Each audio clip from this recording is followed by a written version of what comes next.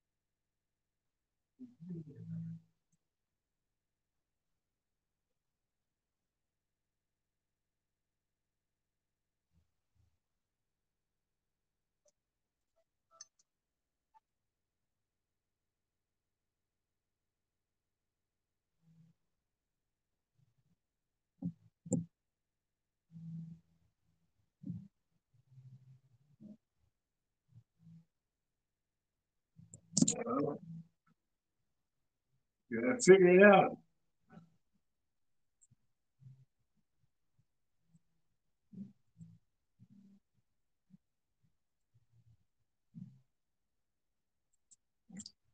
Right.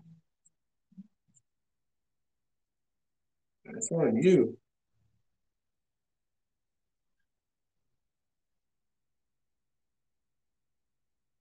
It's not me. Bullshit.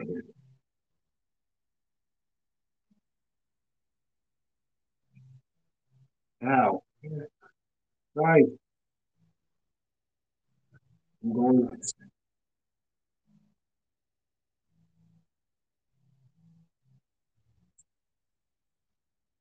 You tell me.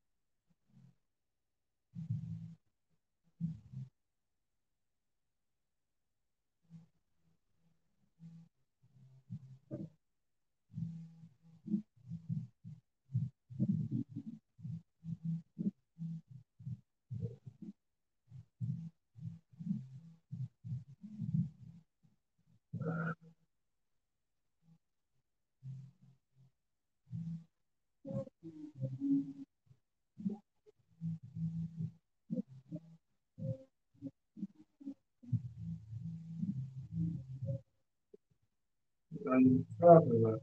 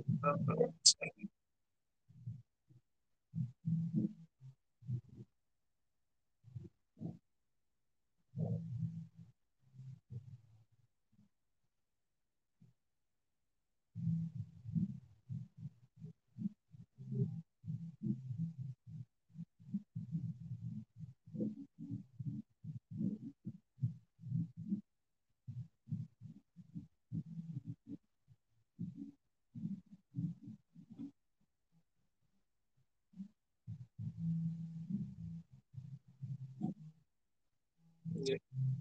Oh, that way.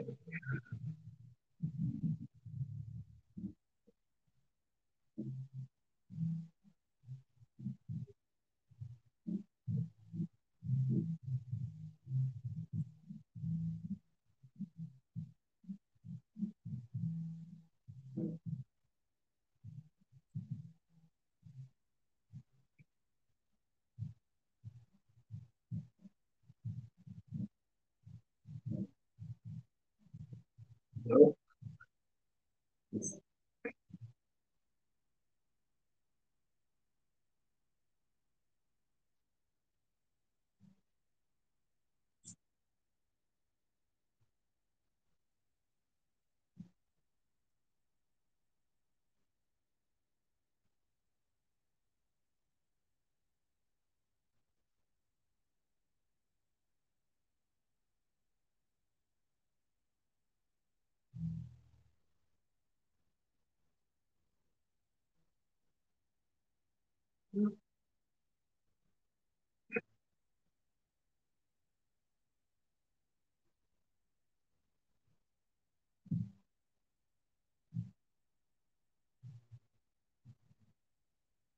Okay.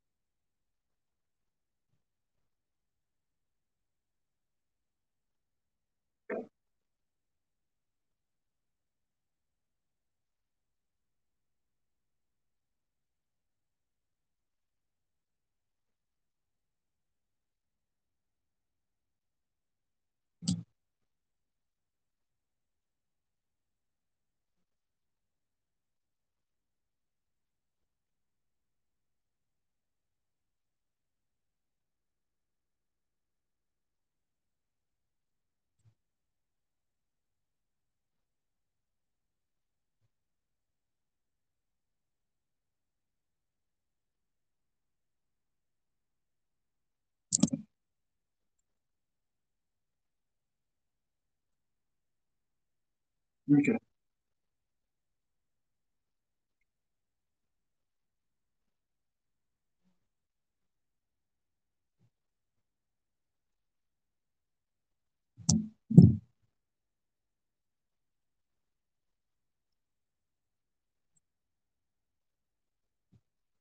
Okay. Good.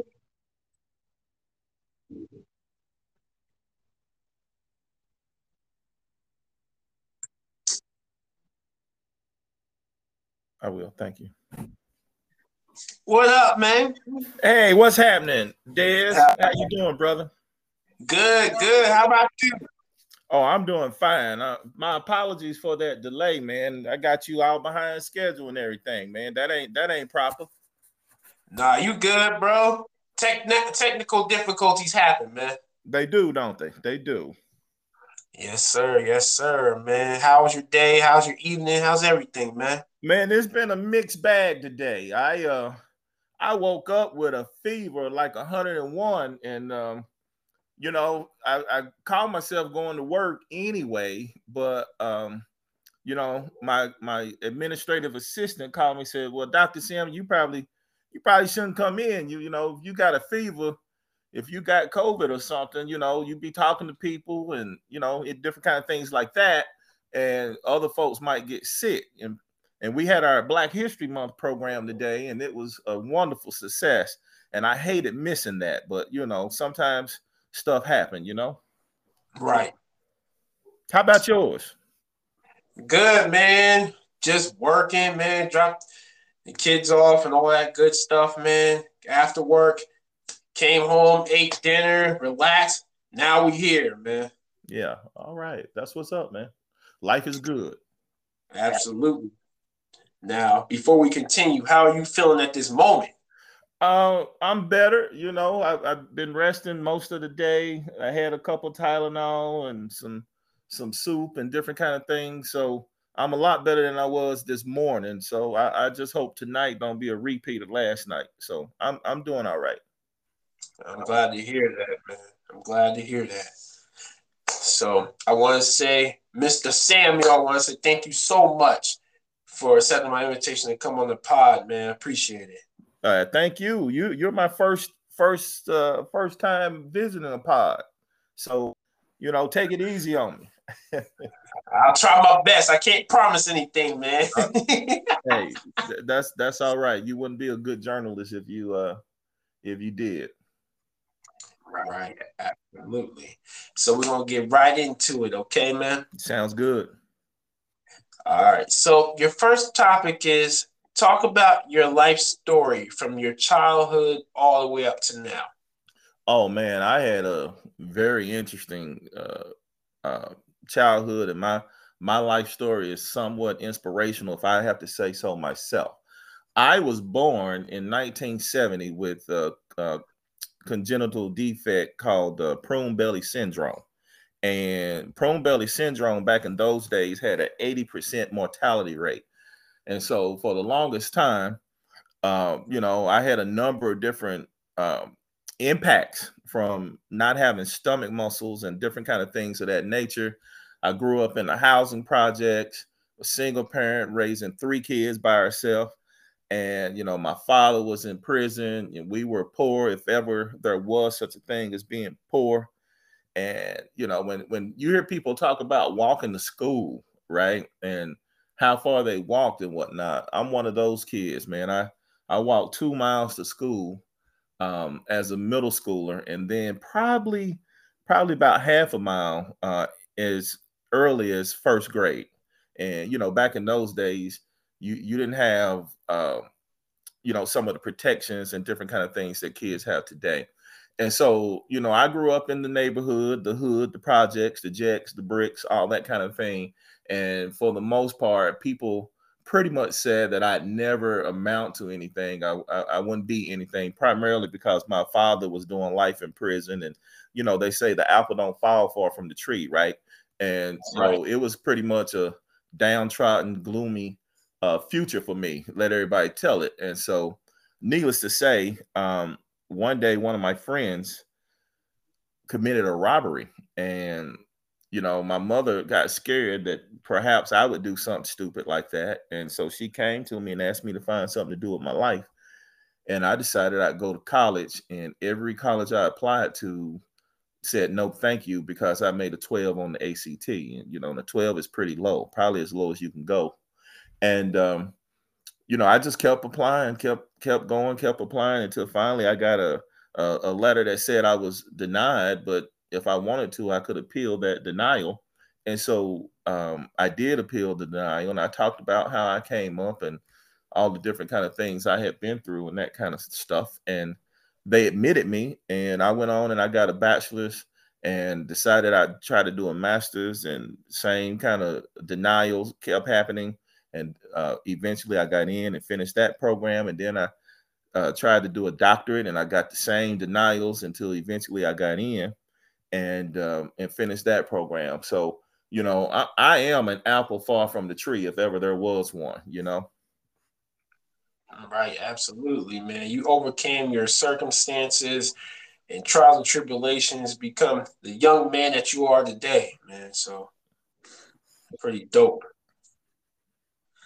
So before we get to your next question, how is your relationship between you and your mother today? Oh, wonderful. You know, she did everything she could. You know, she came up, she was born in the 50s, and so you had segregation and, you know, civil rights struggle and all those kind of things. And as a kid, you know, I had the um unfortunate circumstance of not understanding the struggles and different kind of things that a young uh beautiful black woman would go through. You know, everybody trying to hit on her and got bad intentions for her, and, you know, school systems not necessarily looking out for young people back in those days. You know, problems with the police and government and you name it, right? And so Right. as I got older and I went to college and I started learning some things, you know, it became clear to me that, you know, a lot of what she had gone through and what she had dealt with was happenstance of being a poor black woman, you know. And so everything that she had given me was her best, right? You know, she would walk. My mother would walk 8 miles, 8 miles to and from work to cook dinner for $15 a day. Damn. 8 miles to work, cook dinner, and walk 8 miles back for $15. She cleaned dishes, washed dishes in the school system in Knoxville, Tennessee, from 1981 to this day, brother. To this day, she's still doing it. More than 40, about 43 years. She's been working in the kitchen of the school system, you know. So Right. you know, it took some time. As a young man, I didn't quite understand it, but, you know, once I came of age, I I, uh, I was able to look back and reflect, and it was clear that, you know, my mother was a hell of a mother, man. You know, she sometimes she'd wake up and cook some bologna and some rice and a piece of toast, and that'd be the best breakfast you ever had. You know, Right. uh, you know, different little things. You know, every now and again she'd make a ugly duckling cake or something, and, you know, and for the life of us, we knew we had it bad, but we didn't really know how bad. You know what I'm saying? Because of the little things that she was able to pull off. You know, it's kind of like, um, you know, Tupac said, "Everything's given." You know, Mama made a miracle. Everything's given. You know what I mean? Right. So she, you know, she did what she did what she did, man. I love her to this day. Can't see life without her, and you know, I'm glad she was the vessel through which I came into this world. She definitely had the will to survive, man. Take care of you guys, man. Shout out to all the strong black women, strong mothers out there, man. Especially the single ones, man. It's not easy. Yeah, that's right. That's right. So your next topic is, what are the 4 Ds of accomplished goals, and how are inseparable from accomplishing goals? Oh man, thank you for that. You know, I wrote my book, right? Finding Myself: A Journey from the Projects to the PhD. You know, it was a real test of tenacity and courage and faith and all that kind of stuff. Going to college, just going to college, right? You know, getting admitted and getting into the programs and making my way through. And one of the things that I came to learn as a first generation young black male, you know, poor from the projects, right? And didn't really know the college game and didn't really know a lot about, you know, navigating the college experience. And I didn't have anybody I could call home and ask any of those questions, right? Some of my Right. you know, all of my aunts and uncles and that kind of thing had, they graduated high school and that's about it, right? So I learned, quite frankly, that the most important thing in accomplishing the goal of graduating was desire. I had to have some desire, and it wasn't enough to want something or to have a desire to accomplish that goal. I had to have a why. A lot of people want things, right? You want a nice house, you want a nice car, you want some money, you want a love of your life, you want kids, you want any number of different kind of things, be they financial, spiritual, emotional, physical, you name it. But if you don't have a why, it's hard to say that you got that true desire. And my why was all about, one day I wanted to be a parent. I wanted to make sure that my family had better than I had, that they were able to go to some of those places that I had to, bust tables and wash dishes and mop the floors and clean the bathrooms. When Outkast say every job they got was cruel and demeaning, Yep. and he was sick of taking trash out and toilet bowl cleaning. Well, that's how I felt, and I wanted more out of life. There had to be something better out there, and I wanted it for myself and my family, which I didn't know that I would have a family, but I hoped for it, right? I had a desire. So that's the first D. You got to have a desire, and desire means more than just wanting it. You got to have a why. Why do you want it? Why is it important to you? Why does it mean so much to you? The next D I like to think is determination. If you're not determined, you can have all the desire you want, but determination, is inseparable from accomplishing goals, right? And when I say determination, I go back to 1988 when I started school at the University of Tennessee at Chattanooga, right? And I would see some of my friends, people that came from Knoxville or Memphis or Nashville, black, white, Hispanic, Native American, you name it.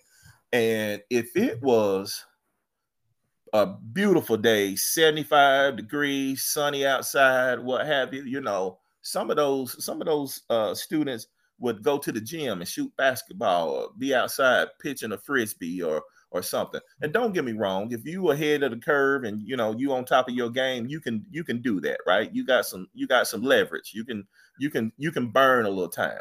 But if you struggling, if you living on struggle street, right? If you carrying 17, 18 credits and you got calculus and chemistry and some of these other different kind of courses, yeah, you need to go to class. And when it's cold outside and raining, and in the Tennessee Valley, sometime down in that mountainous valley, we might get a little rain. And when we get the rain in October, November, December, January, February, it's cold rain.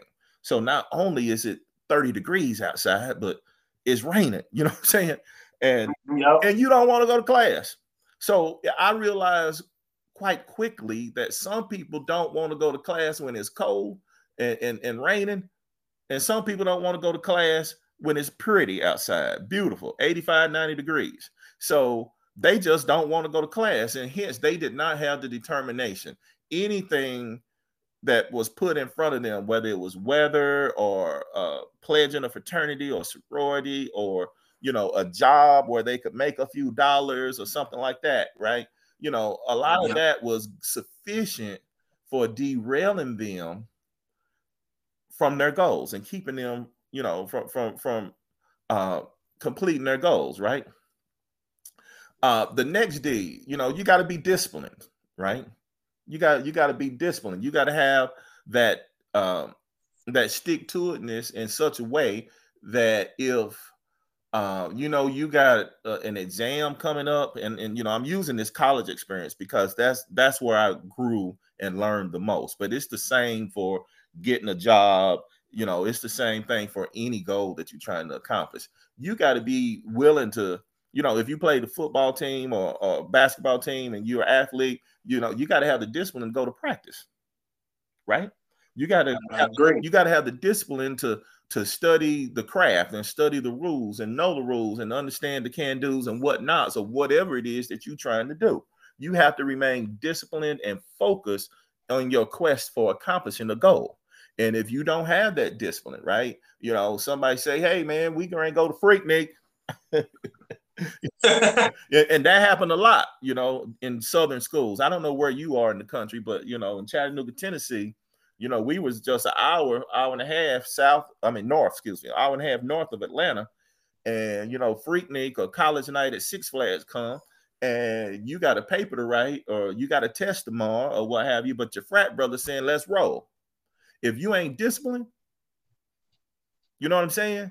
If you ain't disciplined, you're gonna roll out and take your chances with those requirements and objectives that you got to satisfy to meet your goal. You got to remain disciplined, right? And then Yep. The last D, dedication. You got to be dedicated. And you know, there might be some degree of overlap in these 4 Ds, but they're not all the same. I promise you. You have to be dedicated. And when I say dedicated, I mean ain't nothing coming before the accomplishment of the goal, right? You know, when I go back to my PhD, which was quietly as kept, brother, it was the easiest thing I ever done. Okay. College was easy. College was easy for me. You know what the problem was? What's the problem? Getting in. The problem was getting in. You know, everywhere I turned, I couldn't get admitted for one reason or another, right? You know, your test score is too low. Your GPA in high school ain't right. You know, whatever. Not from the right kind of background or whatnot. But when I got in, I did very well, and I pretty much breezed through all those classes, man. I never failed the class, never. You know, and I got pretty much the best of every class I ever had, except for maybe one math class. You know, as a sophomore, I took this math class and it got the best. I made a D. I didn't fail it, and I had to take it over. But the second time I took it again, I made like an A- or B+ or something in it. But you know, college was easy. The master's was easy. The PhD was easy. The hard part was getting in. And once I got in, I had tried for 7 years. It took me 7 years. I applied to, I want to say about 7 different schools. You know, some of them denied me outright. Some of them interviewed me and whatnot. And you know, when I finally got in, I was dedicated to getting it done. And when I say dedicated, brother, I went to the University of Nebraska in Lincoln and did my PhD. I earned it in 2005. I started in 2001 as a non-admitted student. I was conditional. I mean, not conditional. I was I wasn't in the program, but I was taking classes, you know. Right. And so I didn't get into the program until 2002 after I had, you know, interviewed and passed 4 classes and did everything I could do without being in the program. And when I say dedicated, it would be a Nebraska blizzard of I-80, up and down I-80, tornadoes, you name it. And I would go to class on the off chance that class was not canceled. I had to do that. You might ask why. It's because I had to do it. I could not be the young black man that begged and pleaded to be admitted into this program and don't come to class.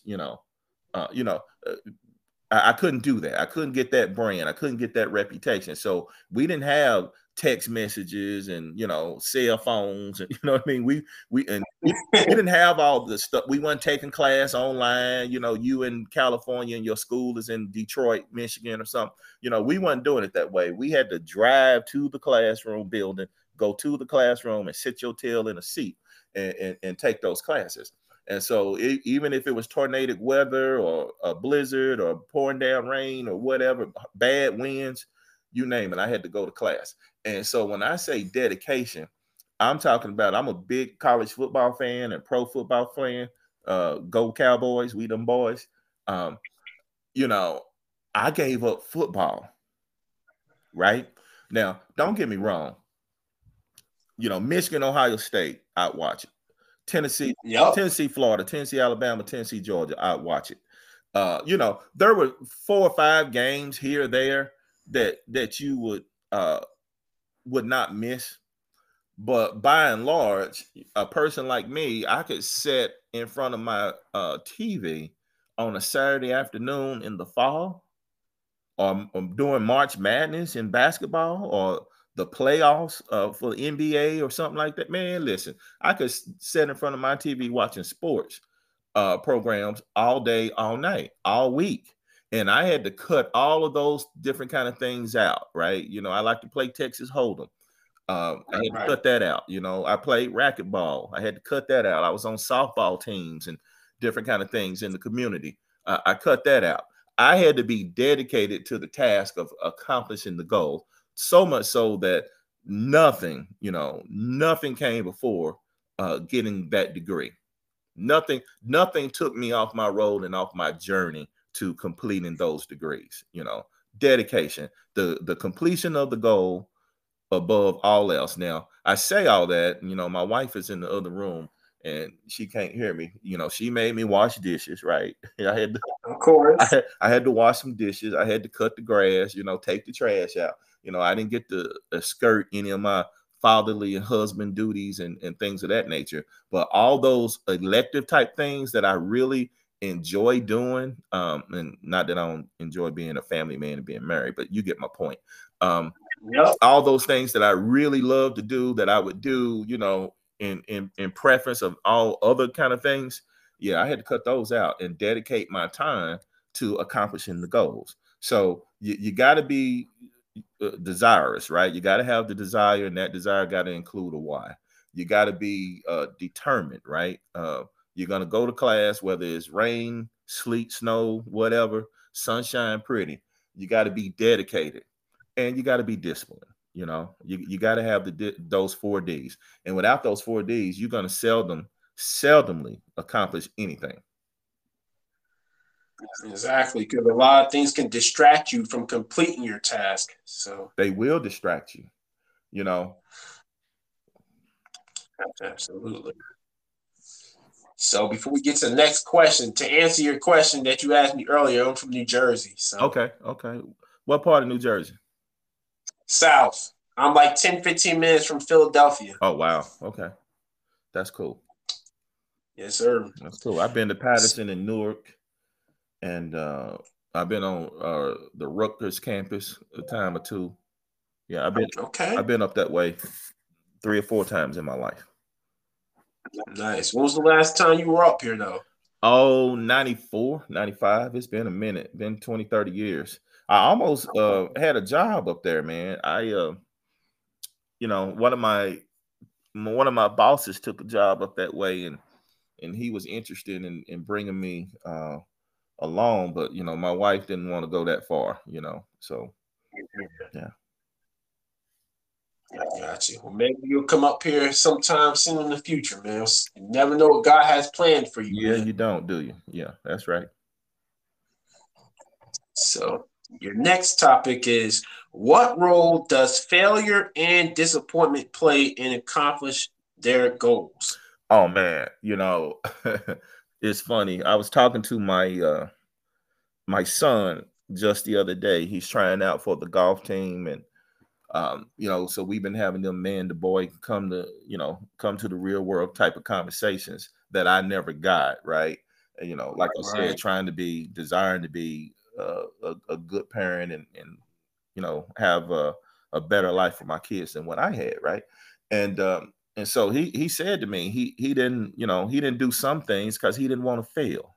He didn't try basketball or football or other academic programs, right? Because he didn't want to do poorly in it. And I said, well, failure help you succeed, right? I mean, any person you can think of that is successful has had some degree of failure. Failure help you learn lessons of what to do, what not to do.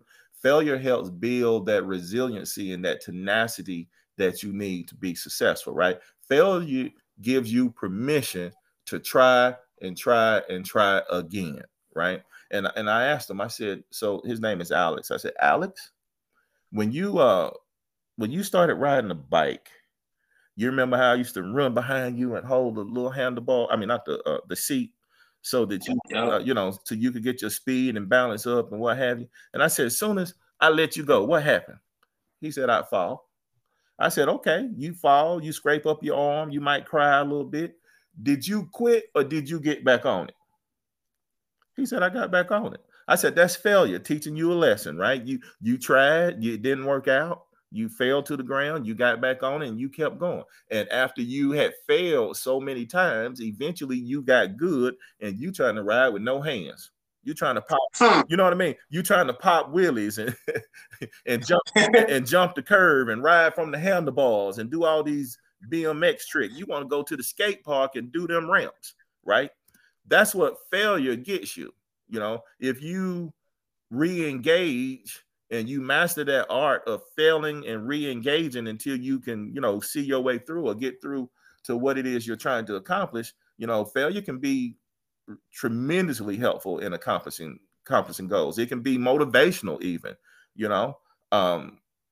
Yeah, I was refusing to let anybody turn me down or turn me around on my goal of getting my PhD, right? Even though I had applied to all those places, I probably could say the same thing about my bachelor's degree.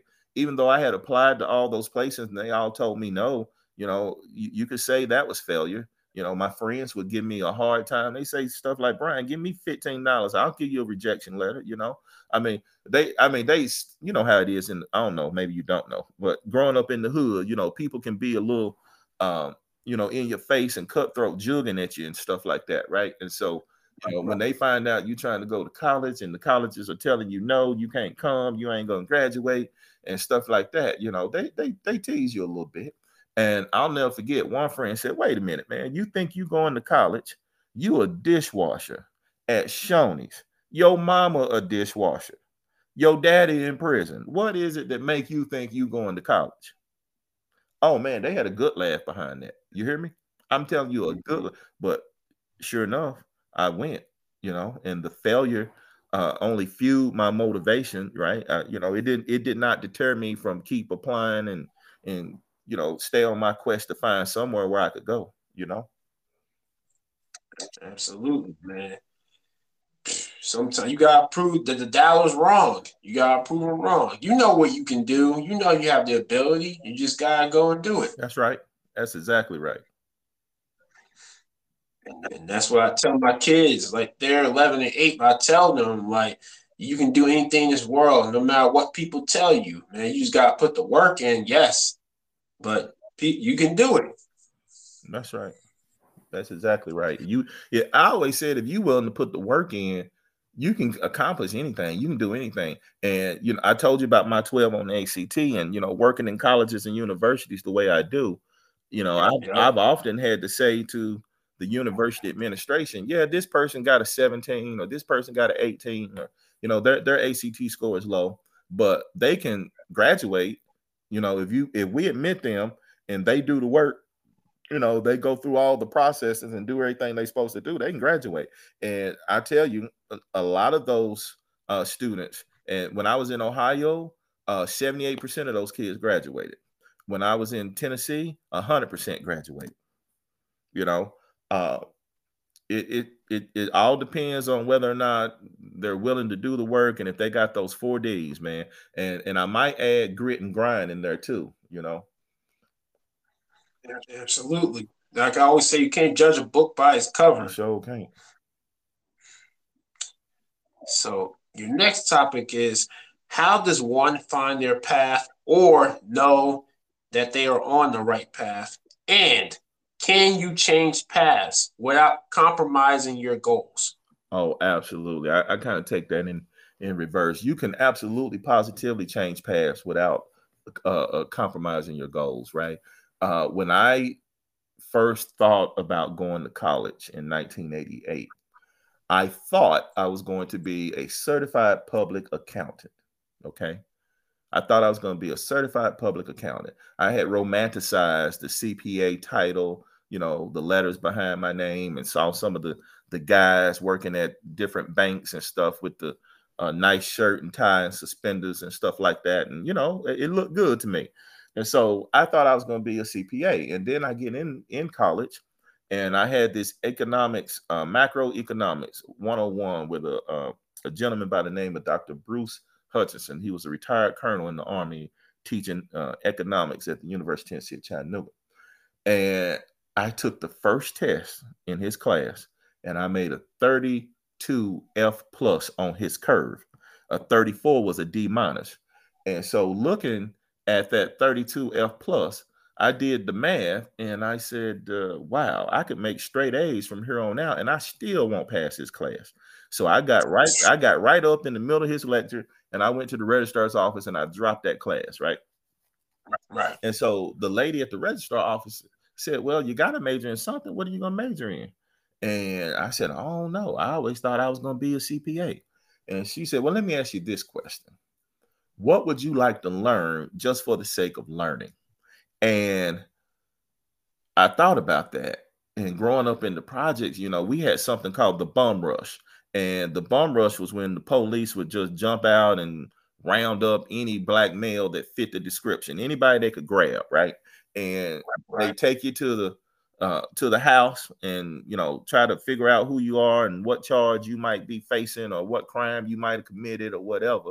And they were real unapologetic about it, right? They weren't trying to get Dez because they were looking for Dez. They gonna get Dez, Brian, Maurice, and Joe, and anybody else they can find, and take everybody to the house until they can sort it out. And so I said, well, growing up the way I did, where I did, I'd like to know more about my rights. What can the police do or not do, and you know how I can protect myself or educate myself on, you know, how to respond or what to say, what not to say, that kind of thing. And the lady said, well, we got a criminal justice program. And so we looked at the description. I said, yeah, that sounds real good. So I went into criminal justice and got my bachelor's degree. And the point is, I changed my major, but I didn't compromise the goal. The goal was always get a college degree, right? I changed what I got that degree in, but I accomplished the goal, right? Because, you know, I went on and got a bachelor's of science in 1993. And in terms of finding your path, you know, that's going to be a very intrinsic question for every human being. It's going to be something different from Brian to Dez to Joe to Maurice and everybody in between, right? And you got to figure out what's important to you. You know, what is it that you want to do? And you can't do it for somebody else. Right? You can't go to the army because, you know, your dad went to the army, right? Now, you can go to the army if your dad went to the army and you want to go to the army, you actually want to serve, that's fine. But just going because that's what somebody else wants you to do, yeah, that's you could potentially be miserable. And then again, you could find that, you know, it worked out. That's where you were supposed to be. So, you know, finding your path, you know, very intrinsic journey. You know, it's going to be different from one person to the next. And for me, it was all about, you know, what's the first step toward better? What can I do to better my situation, to better my life? And I decided it was learn, educate myself, learn a skill, learn a trade, learn a craft, learn about learning, you know, get something that's going to make me economically viable, right? To where I can get a good job and not one of them cruel and demeaning jobs, right? I can be marketable. I can be, you know, bona fide in something, you know. And for some people, it might be very different. Maybe they want to be an athlete or in the military or a doctor or a dentist or something, which again would require some degree of education. But you got to look deep down in your soul and say, where is it I want to go? And why do I want to go there? And what is the first step toward getting there? And sometimes it'll be real clear, like it was for me. Sometimes it won't be real clear. And, you know, you'll make a few bad moves or whatever. And then, you know, you'll learn something and pick something up and say, oh, man, I should have started right here. I should have been doing this from the giddy up, you know.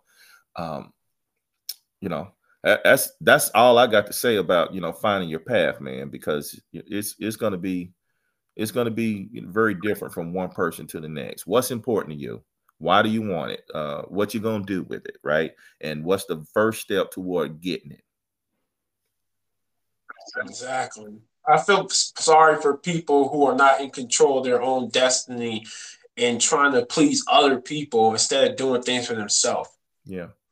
Yeah. It's hard. You know, sometimes you got a mother or a father or a parent or somebody, they want you to be a doctor, and you know, they don't value your talent, or they think you can't make any money, you know, playing video games or doing art or singing, right? You that kind of stuff. But it's hard, right? But if it's your passion, if it's your purpose, your calling in life is where you think you need to go or where you need to be, you know, sometimes you just got to prove them wrong. You know, you up north, so I know you heard of Al B. Sure, right? Yeah. Oh, Al was a quarterback, if I understand it correctly, and a pretty good one, right? And Yep. you know, that's how he got the name, Al B. Sure. You know, if he are you going to play football and follow the path and go to the NFL and make a lot of money and this, that, and the other, or are you going to go out here singing naturally mine and off on your own and some of these other kind of things or whatever it was he sung? And um, they said, Al, be sure about it. And that's he made his title of his name, his stage name, Al B. Sure, and he went on and won all those Grammys and made that music, and it worked out for him. But if he'd have been listening to other people, shoot, ain't no telling. He probably have broke kneecaps by now, you know. Very true, man. Football is a dangerous sport, man. Snoop Dogg, you know, since we're talking music, Snoop Dogg was a heck of an athlete, right? And Yep. he went into the music game, you know, um, and doing quite well. Now he's acting and speaking and engaging college students and civic organizations and Martha Stewart and commercials. I mean, he all over the, you know, he all over the world, right?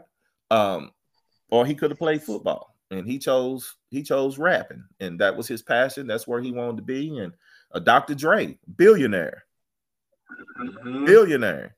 His mother tried to get him to leave music alone and stop that foolishness, wasting his time and this, that, and the other. And look where it turned out. You know, he got all kind of stuff to his credit now. Absolutely. Yeah. When somebody's on a certain path, don't try to steer them somewhere else. Just support them. Yeah, I believe embracing and supporting and figuring out what you can do to help them is very important. I really do. Yeah. You know, it's we as society operate from a deficit educational and support frame of mind, right? You know, a lot of times we go what somebody cannot do. I see that quite a bit, you know, in colleges. You know, somebody want to be a doctor. Well, you can't be a doctor. You know, you got to take chemistry and calculus and biology and all this stuff. You want to be a nurse, can't be a nurse. You know, nursing is real hard. You know, you got to get straight A's and do this, that, and the other. Um, as opposed to, wouldn't we be better off saying, okay, you want to be a doctor, you want to be a nurse, you want to be a lawyer, you want to do some of these things. This is what you must understand about that profession. These are the things you are going to have to do. These are the competencies you're going to have to master to get into that profession, right? And then let these young people decide that, yeah, I'm willing to go down this road and do this and put my time in and get it done, or I'm not, right? You know, and if they are willing to do it, then let them do it. Help them do it. Help them, as opposed to telling them what they cannot do. You know, my denial and rejection letters all told me I couldn't graduate, and it would be unfair to me. Unfair to me. That's the key word. To admit me knowing I would never graduate. Yep. Ain't that something? Now here I sit with a bachelor's, master's, and a PhD all these years later. Right. Like I proved you wrong. Gotcha. Yeah, yeah. And not only that, think of all the young people across the country who can't get a chance but could do it. Yep. You only need one chance, one yes. That's all it takes, man. That's all I needed was one yes, and I got a maybe.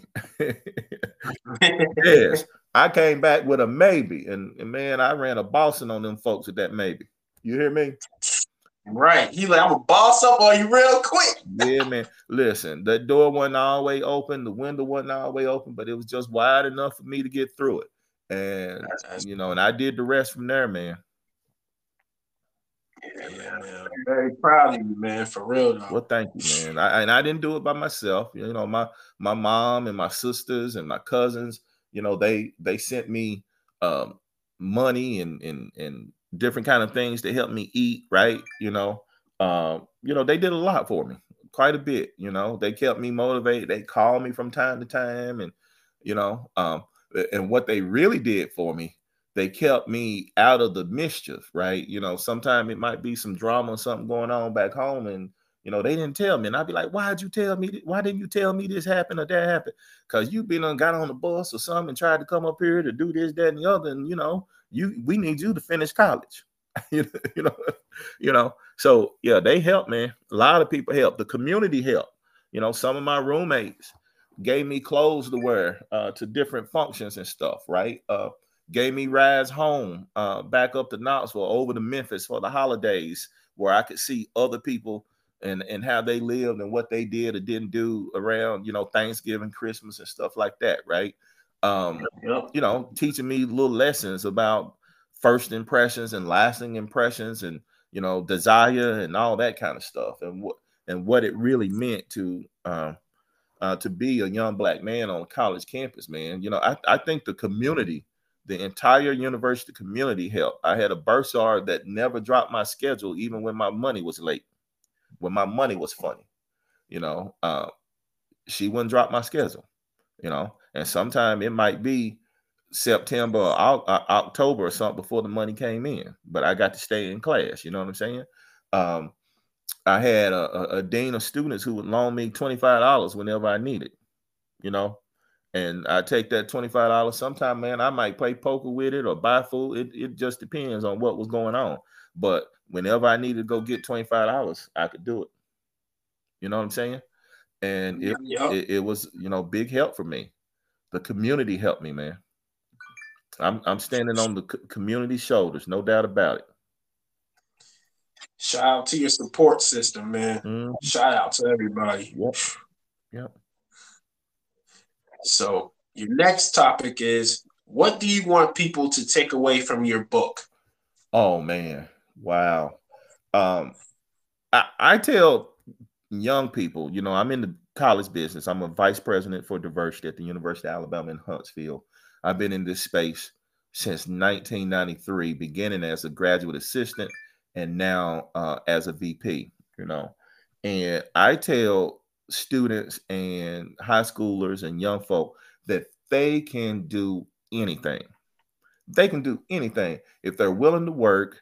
If they got those 4 Ds, a little grit and grind, you know what I mean? Grit being growth through resilience, integrity, and tenacity, right? Being resilient, having integrity, being tenacious.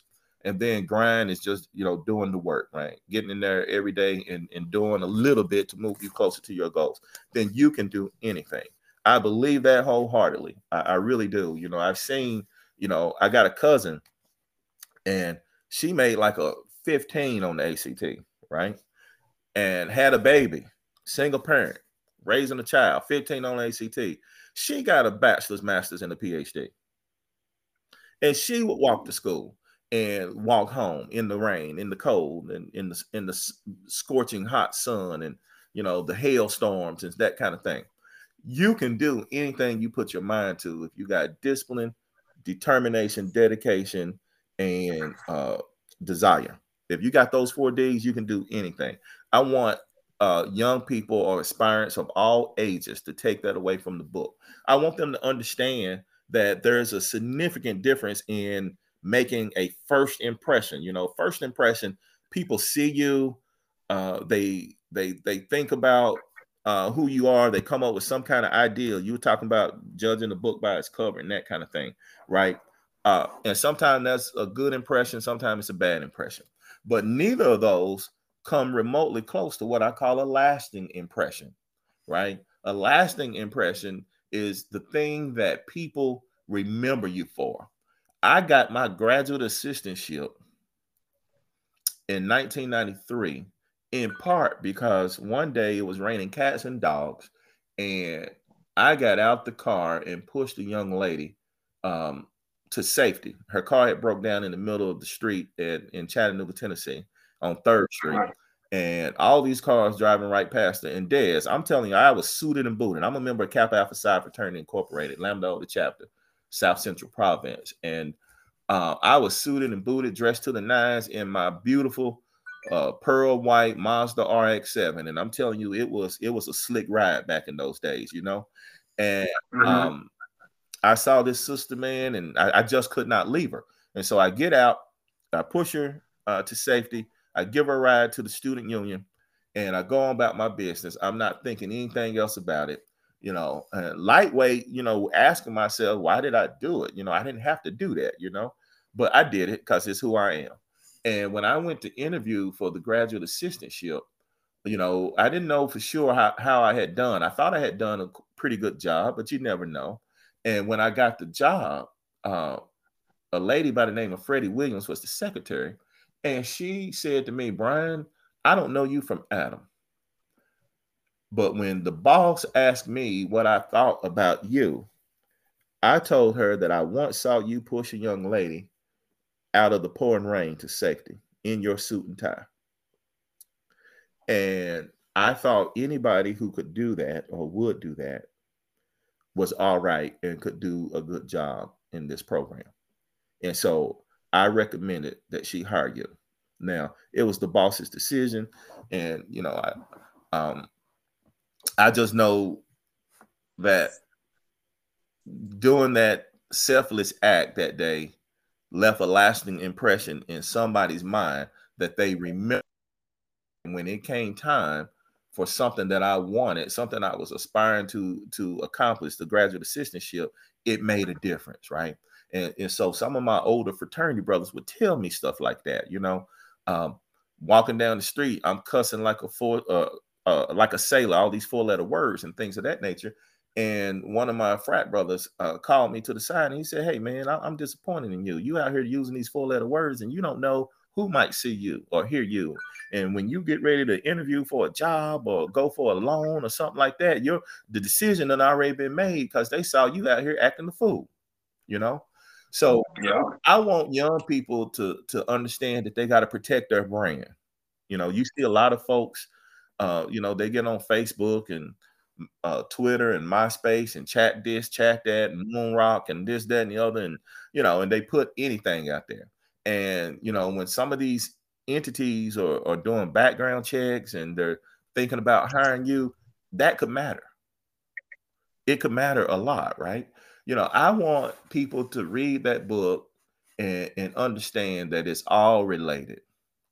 It's all related. You know, I was telling my son just the other day, he can't get a late start in life, right? He asked me about, you know, maybe being a veterinarian and getting started, you know, when he's 20, 21 or whatever, when he's older, this, that, and the other. And I said, well, Alex, there are things you got to learn right now, right? You can't wait till you 21 to start learning this stuff, right? You know, you got to learn some biology, some anatomy, some bones, and you know what I mean, some nerves, and you know that kind of stuff. I mean, whatever is appropriate for your age level, you gotta learn that stuff and build upon it. When you get 21, you start talking about being a veterinarian, you're gonna have to go all the way back to the beginning. You can do it, but it's going to be much harder for you to try to, you know, recoup that time and go back and learn all that stuff you should have learned in seventh grade, eighth grade, but you weren't taking it serious. And that's, you know, that's the burden of youth, right? You know, you get to this place where later on in life, you need things that you didn't really value or didn't really, you know, understand how much you needed it earlier in life. You know, you building a foundation, you know. So I think it's a great book. I think it's inspirational, inspiring. I think it's appropriate for people who are trying to accomplish goals of all ages, all backgrounds, and that kind of thing. And I would recommend it to anybody. Anybody. I mean, you know, a lot of us come through our own little private hells just to be where we are. You know, people really don't know um, what you go through, right? So it was somewhat therapeutic for me to share some of those things, you know. Absolutely. So somebody can learn from the things you went through and apply it to their life. So Absolutely. so at this point in my pod, I always turn it over to my guests, and you can ask me any question that you want. How long you been potting? What's your followership like? How did you get started? You know, the Dez experience, man. So you tell me all about it, brother. Oh man, so this is like the top question. So at first, it just started out as a hobby because I always listened to a variety of different podcasts, whether it had to do with finance, sports, business, marketing, all that stuff. Things that I was interested in, I listened to. So one day, I decided to do like an episode at the beginning of my journey with my friends, just to see, get the vibe, see if I like it or not. And so I did. So the more and more I did it, the more and more I started falling in love with it. And I started taking it to another level by inviting people on.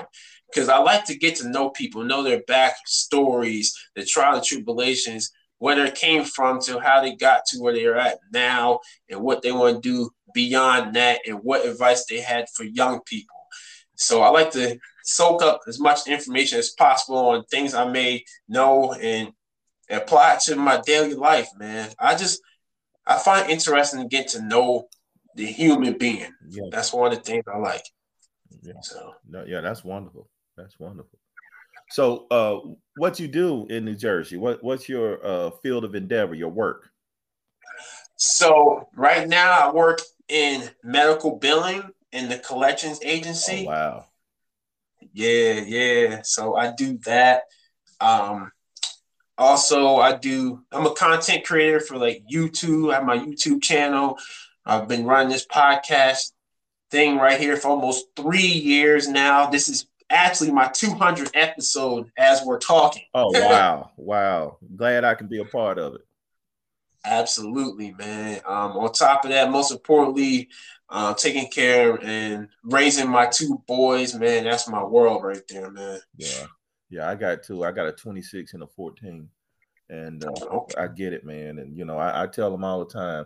I said, listen, um, you got one goal in life, as far as I'm concerned, and that is to stay out of prison.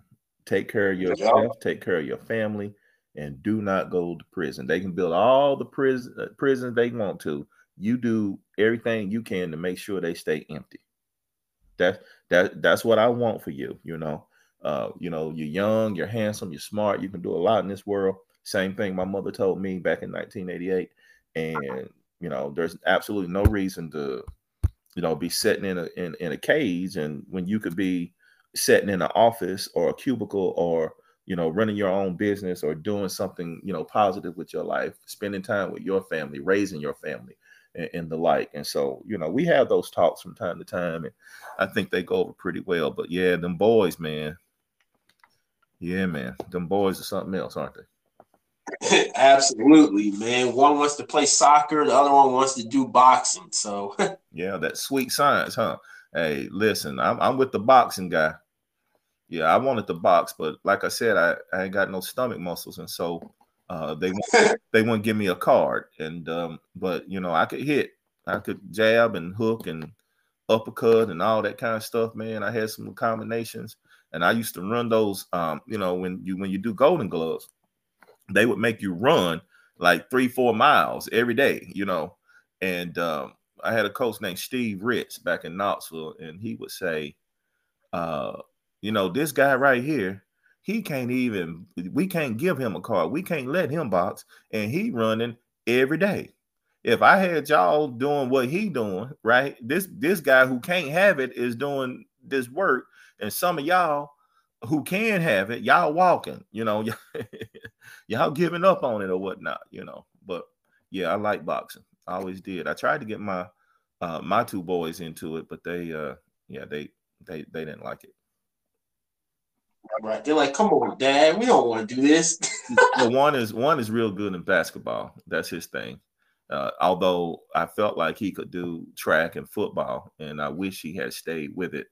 But you know, but he didn't. He's 26 years old now, and he does a lot of training with young athletes and skill development and that kind of thing now. And then the 14-year-old, he's tried soccer, basketball, track, and he was real good in track. Man went to the Junior Olympics at 8, 9 years old.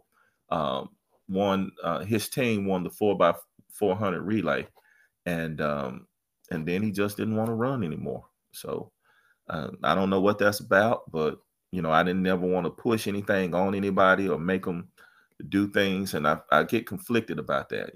Being a young black man, a lot of my friends had dads in the house. Some of them did anyway, and their dad would make them do this and make them do that, and they came out pretty good in the end for that father making them.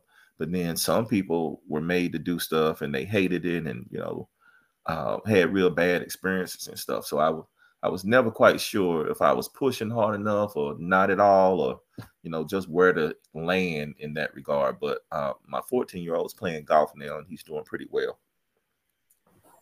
Nice. So I'm guessing he's looked up to Tiger Woods. I'm guessing. Oh man, he look up to everybody, man.